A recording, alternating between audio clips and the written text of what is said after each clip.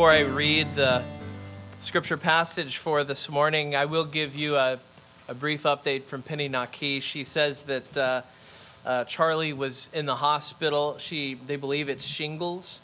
One side of his face involved, centered around his eye. She's asked that we would pray that his vision won't be affected, but that he will be discharged shortly. So you don't usually give updates, and I usually don't check my messages during the service, but I did now, and I'm very guilty. However, my phone was silenced. I'm a good citizen, so no one heard it, no one knew, but hopefully that was appreciated, that little update, if any of you were concerned about Charlie and Penny. Let me read now. Let's hear now from God's word, from the book, not the Gospel of Hebrews, from the book of Hebrews chapter 2. As we read verses 5 through 13, the next 2 Sundays, we'll be reading from Hebrews. We'll be reading part of this week's passage again next week, and we're going to be doing basically a 2-part series. So, beginning in verse 5, hear now the word of God. For it was not to angels that God subjected the world to come of which we are speaking. It has been testified somewhere, what is man that you are mindful of him, or the son of man that you care for him? You made him for a little while lower than the angels. You have crowned him with glory and honor, putting everything in subjection under his feet. Now, in putting everything in subjection to him, he left nothing outside his control. At present, we do not yet see everything in subjection to him. But we see him who for a little while was made lower than the angels, namely Jesus, crowned with glory and honor because of the suffering of death, so that by the grace of God he might taste death for everyone. For it was fitting that he, for whom and by whom all things exist, in bringing many sons to glory, should make the founder of their salvation perfect through suffering. For he who sanctifies and those who are sanctified all have one source. That is why he is not ashamed to call them brothers, saying, I will tell of your name to my brothers. In the midst of the congregation I will sing your praise. And again, I will put my trust in him. And again, behold, I and the children God has given me. Thus ends the reading of God's holy, inspired, and inerrant word. May he lay its eternal truths on our hearts this morning. Let's pray together. Father, we are handling holy things today. Things concerning your Son, whom you love. And so would you protect his honor? Would you protect his glory today by protecting me from introducing anything here that you have not yourself said? Would you ensure that the faithful words passed down would be what we hear, and that they would be what we understand today, by means of your Holy Spirit, the very Spirit of Jesus himself, in whose name we pray. Amen. You may be seated.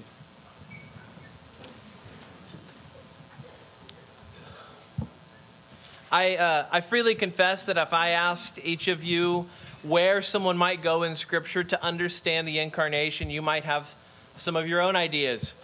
In fact, maybe some of you said, why wasn't he reading from Luke this morning?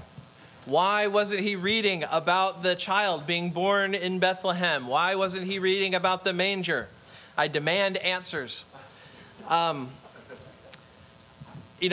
think for most of you, if I was to ask you, where's the passage? Where's the place? Where would you go if you want to understand the incarnation, if you want to think deeply about the incarnation? I think Hebrews is not where our instincts go. I think our instinct goes to early in the Gospel of Matthew or early in the Gospel of Luke. That's where I instinctively go, to the actual narratives of the birth of the child. But this book before us this morning, the book of Hebrews, and this same book we'll be looking at next week, it is rich. It is rich with the glory of God. It is a book that is rich with explanations of the deep things of God when it comes to the incarnation. Because at its core, Hebrews is a book that is about the grand topic of the superiority of Jesus. It's a book about why you cannot find any creature in all of the universe that is greater than God the incarnate. The incarnation is the thing. C.S. Lewis called the grand miracle. And today's text is the first step of the author's argument that because of this grand miracle, there is none greater than God the Son. Now, I say that very carefully. The incarnation is the first step toward proving the superiority of Jesus, but it's not the whole argument, and it's not the end of the argument.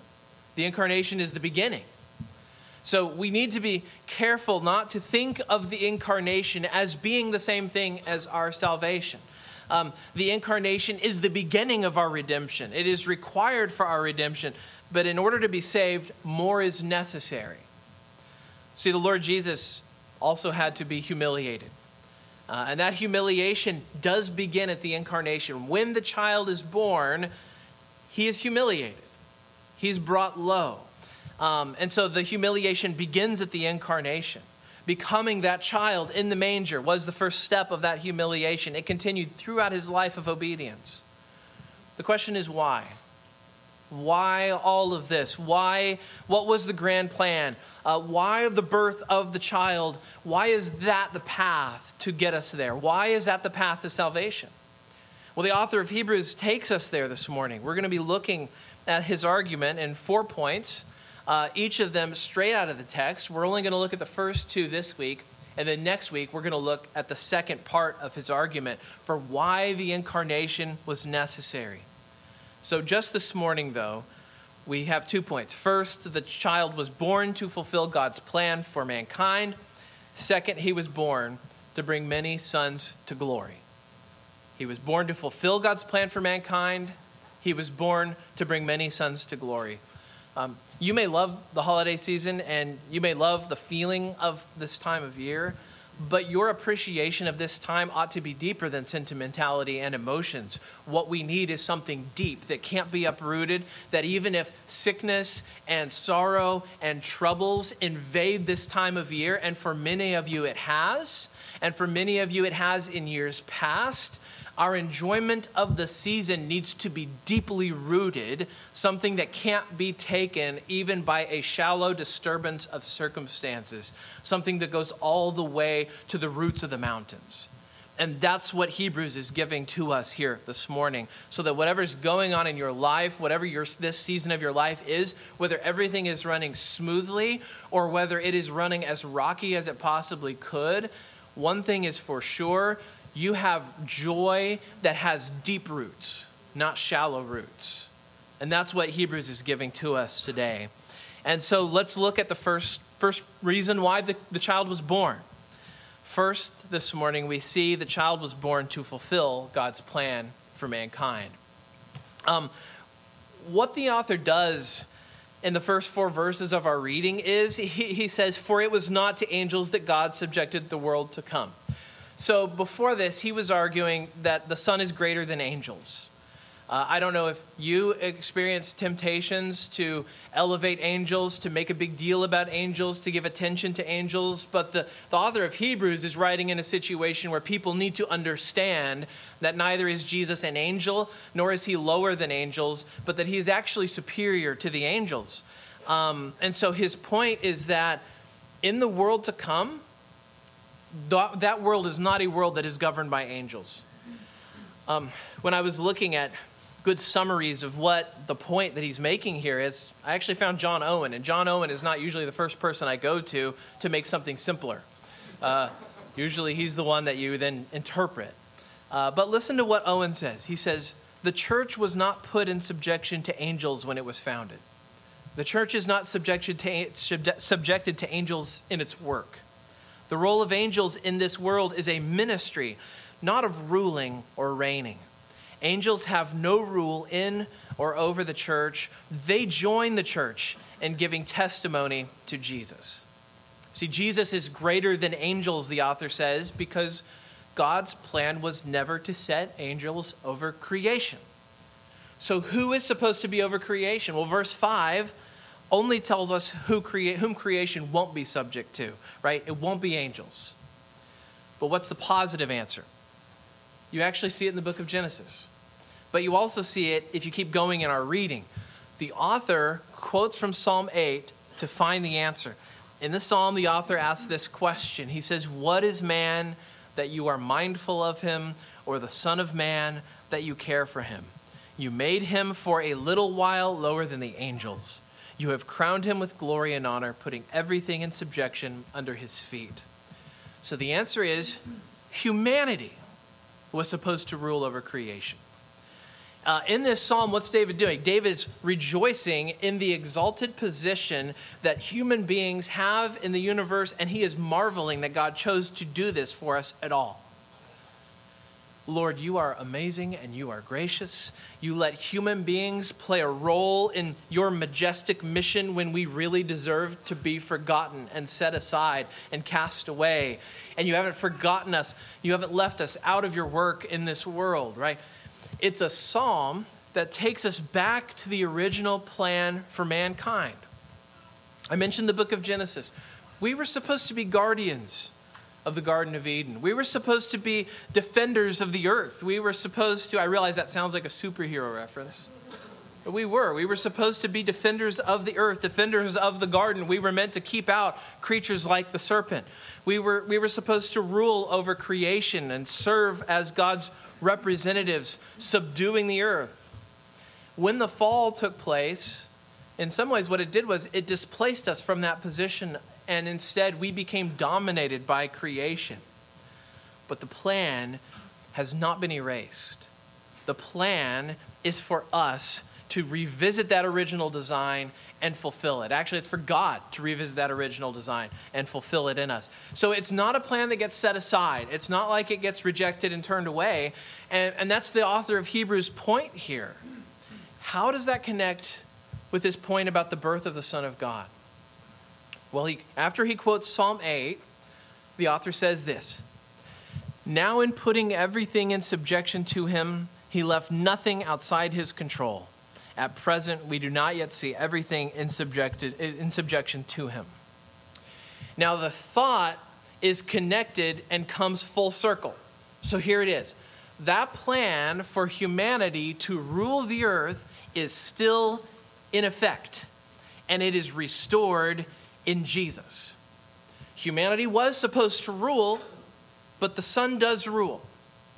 Why does this fulfill the original purpose of humanity? Because the Son is a man. He is not an angel.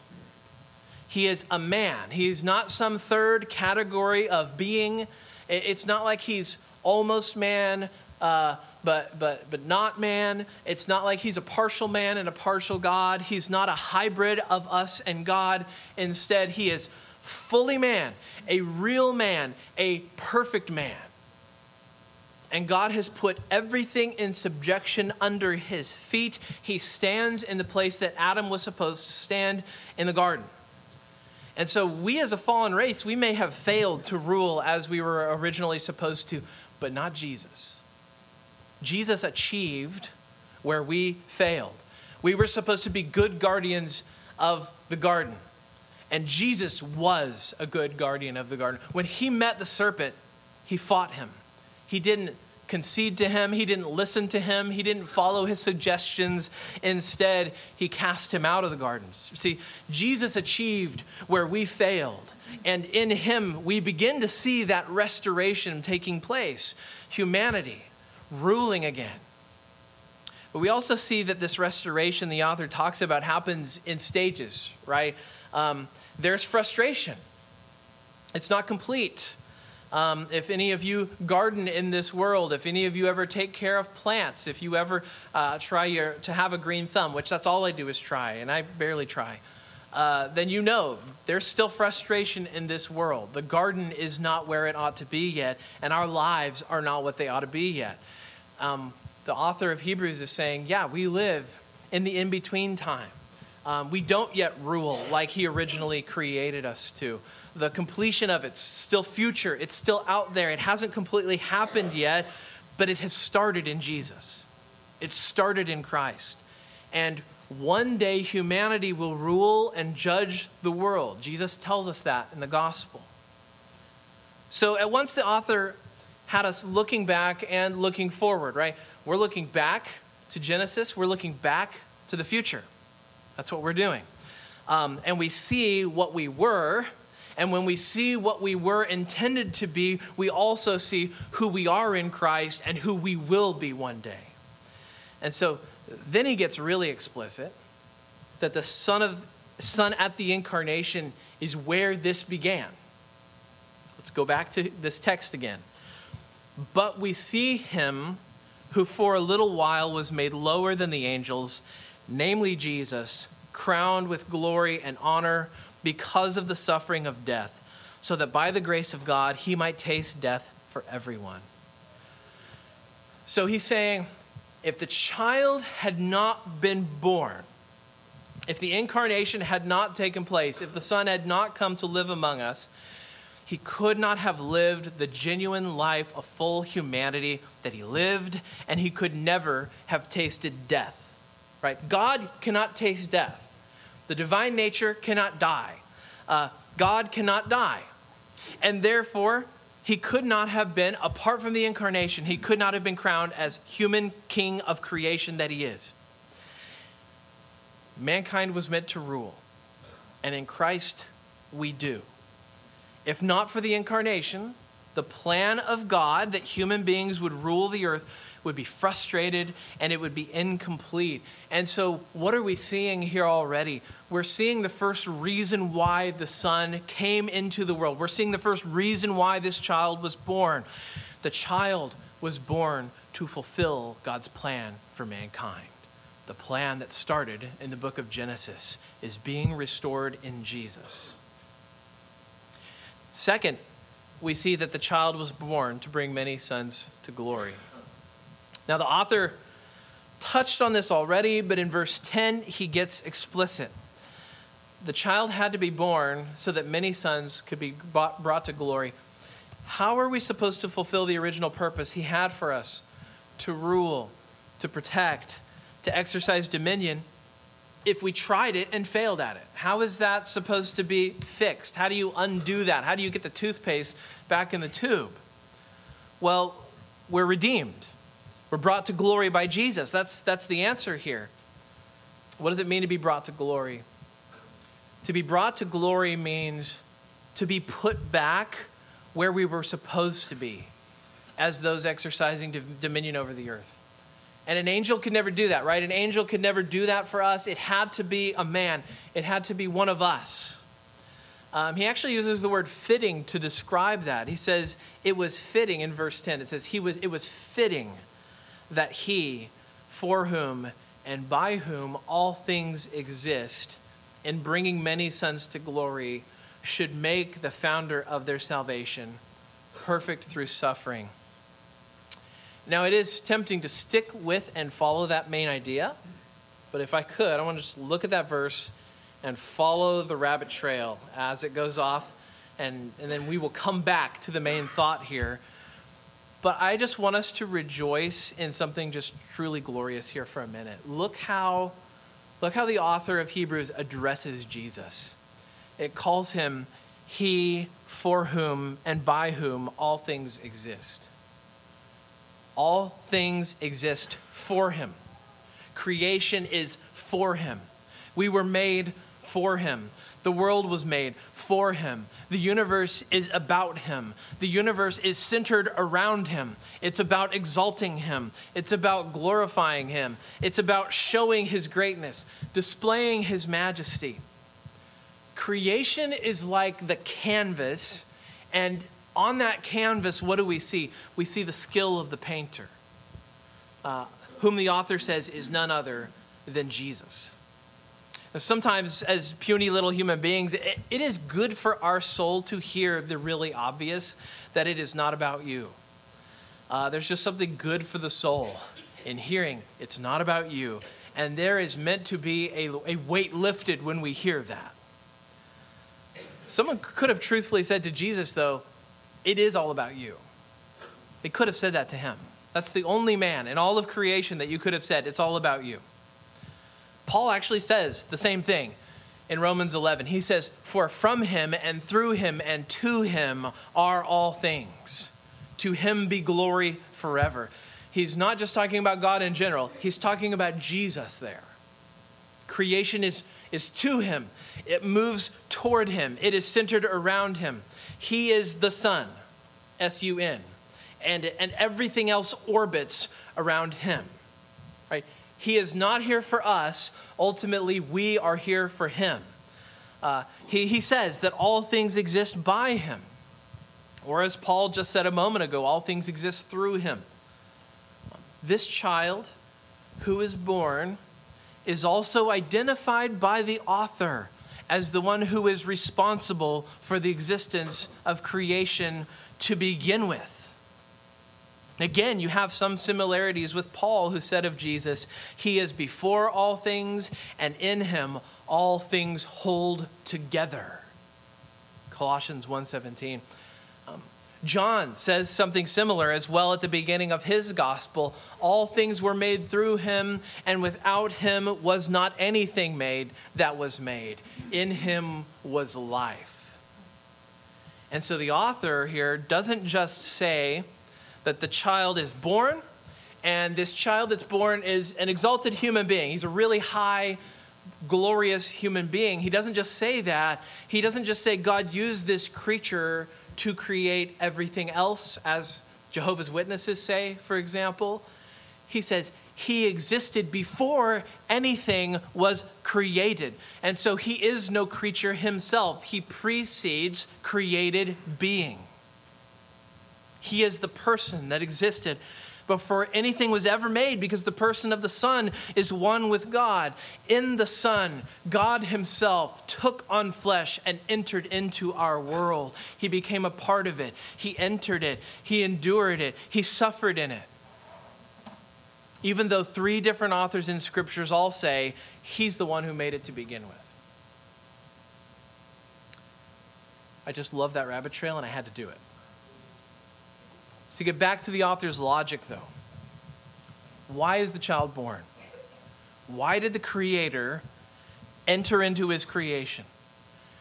Because he had to bring many sons to glory through suffering. That's the phrase he uses. He brings many sons to glory through suffering. Suffering is the path. He does it through suffering, not through power.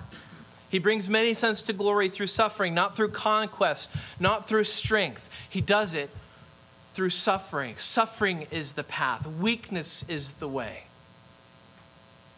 It is counterintuitive to think of this season as one where death should be in our eyes. You know, we tend to save that for the Passover. We tend to save that for Easter, right? This is the time of year to think of life, right? To think of the little child, right? To think of the cozy manger and all of that. But these things don't just belong to one season, right? They can't be isolated from each other. You can't answer why he was born if you don't talk about the reason that he lived. These truths are essential to the whole narrative. They're essential parts of the whole narrative of the life of Jesus, because his whole life is one big woven tapestry. And if you remove one part, if you pull on one string, you lose the whole story. It becomes nonsense. Even in the birth of Jesus, we can't avoid the life of Jesus. And in the life of Jesus, we cannot avoid the death of Jesus. His death is why he came, and his birth is how he was able to die. Right? The author's telling us here, if you think of the incarnation, you must remember its purpose. Its purpose is to bring many sons to glory. Its purpose is for him to suffer so that he can do that.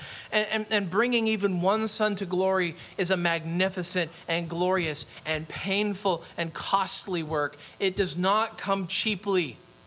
It is costly and bloody and painful. It comes through suffering, not through comfort. And there is no suffering for the Son in his humanity if he's never born and never lives among us in the first place. Dietrich Bonhoeffer called it cheap grace to believe that forgiveness is easy, to think that God can just snap his fingers and forgive, that it can be as easy as God just saying, you're forgiven, I won't remember your sin against you anymore, and yet there's no price paid. And what he said was, grace is not cheap because it is purchased at great cost by the greatest man who ever lived. It is costly to bring many sons to glory. Now, we saw last week the sinlessness of Jesus. We saw the perfection of Jesus. And we saw that the virgin birth was the means by which God ensured that the Son was born without sin. So if the Son is perfect, why does the author here say that the Son was made perfect through suffering? If you and I were writing the Gospel of Hebrews, I keep calling it the Gospel of Hebrews. If you and I were writing Hebrews, I think we would leave this phrase out. We would not think to include this phrase. What does the author here mean? How are we misunderstanding it? What are we missing? Why does the author say the Son was made perfect through suffering? How do you perfect the perfect? It might seem initially strange for him to say something like this, but you could answer in the context here. You can look around it for a moment. The word perfect here, it's not a reference to moral perfection. The argument's already been made that he's morally perfect. The idea is of completion. It's the idea of fulfillment for a task. It's like the thing that needed to be done finally being done. Look at it again. It says, it was fitting that he, in bringing many sons to glory, should make the founder of their salvation perfect through suffering. So in this case, then, the task is to rescue people. Only by suffering does he become capable of saving. So it's not saying that suffering somehow morally perfects him or even personally completes him. It's saying that unless he suffers, he won't be our Savior, and he will not bring many sons and daughters to glory. That there is no such thing as a bloodless salvation. There is no such thing as a bloodless rescue. That rescue requires blood, and that blood requires a body, and that body requires a human nature, and it requires that we be related to him.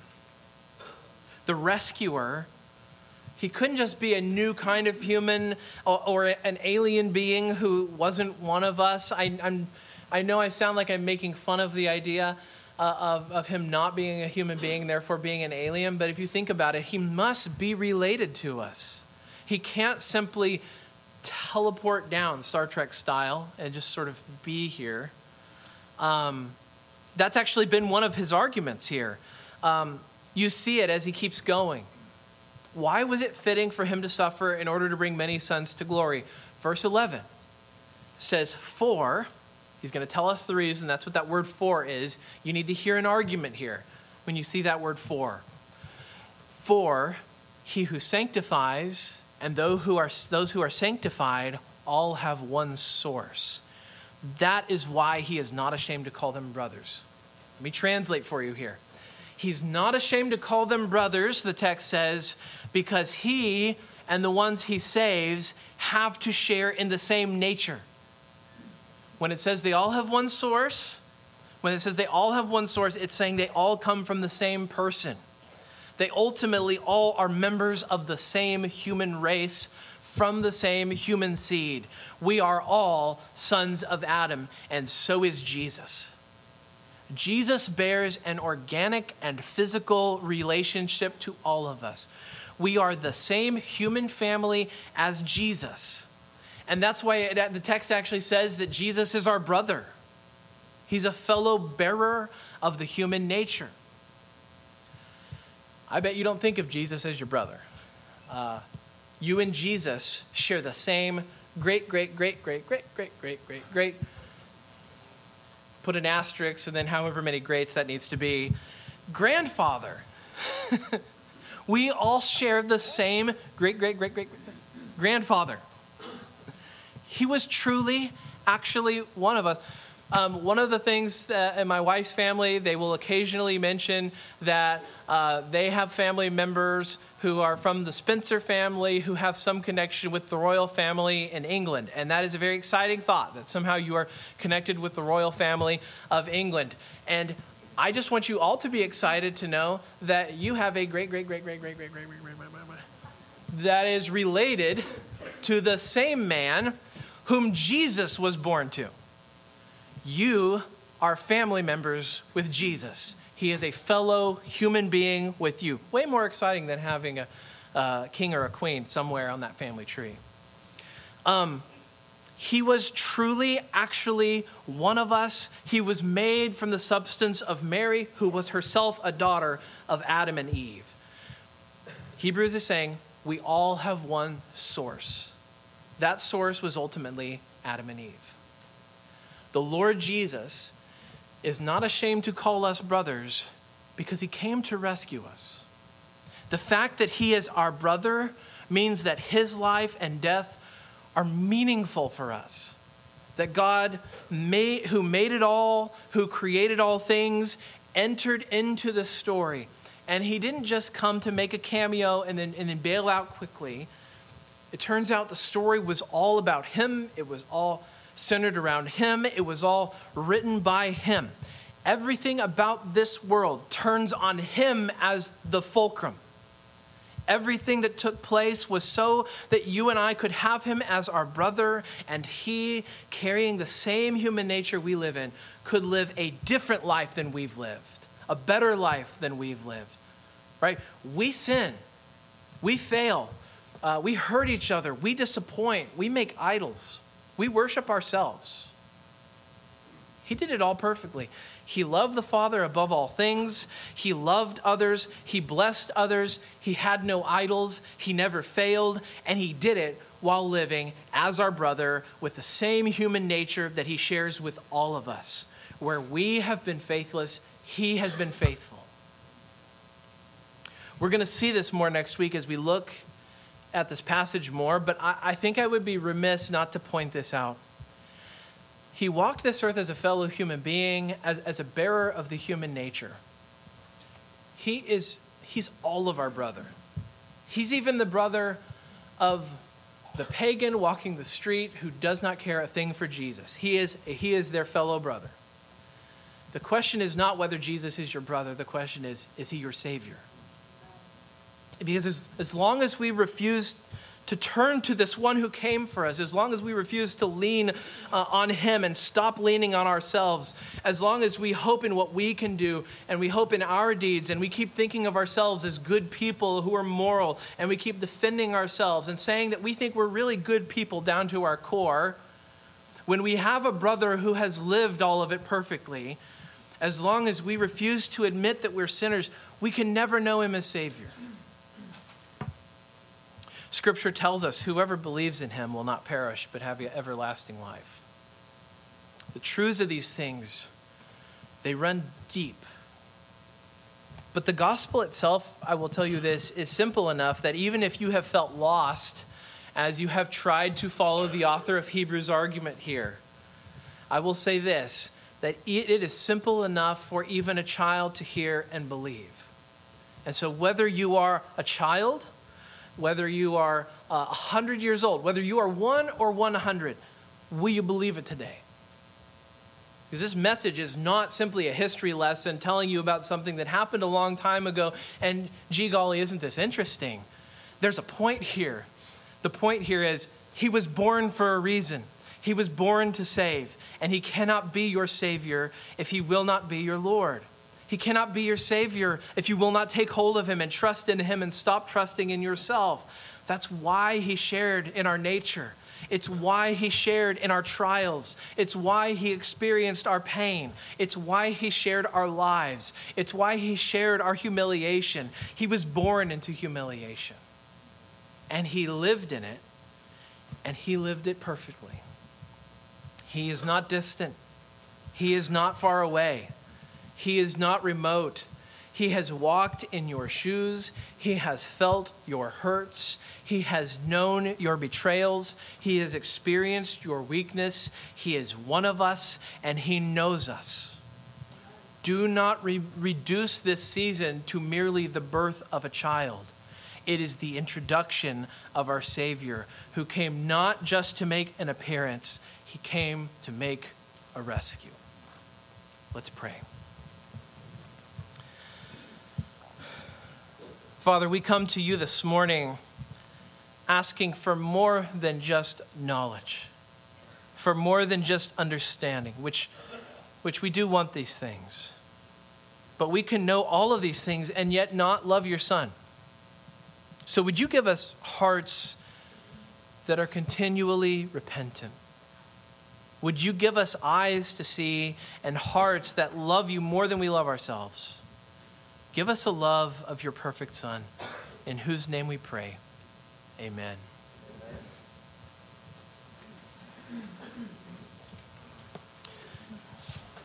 Even this morning, I was speaking of the reality that the Lord Jesus, a lot.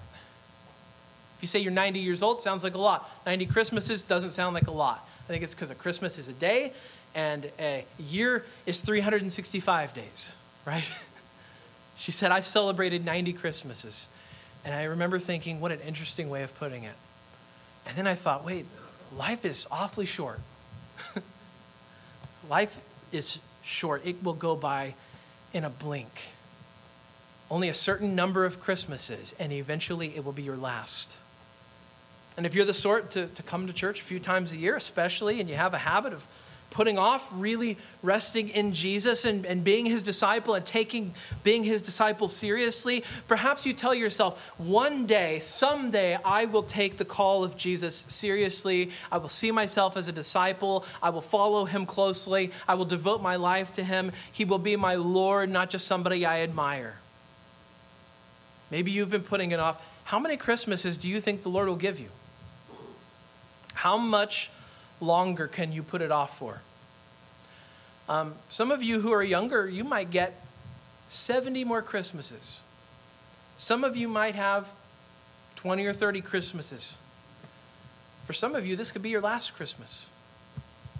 Not to go all Jonathan Edwards on you, but it could be. How many more Christmases do you have? How many more can you say next year? The real answer is you don't know. Life is too uncertain. God knows the truth. God knows the number. The numbers of your hairs are counted. He has numbered your years. He has a number written in his book. He knows what it is. The question you are responsible to answer is not what is that number. The question you're responsible to answer is, have you placed your faith in the one who came and was born sinless and lived and died to save his people from their sins? Have you put your trust in him?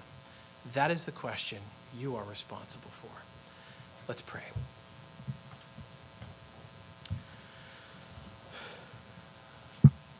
Lord Jesus, we are grateful that you were born of a virgin.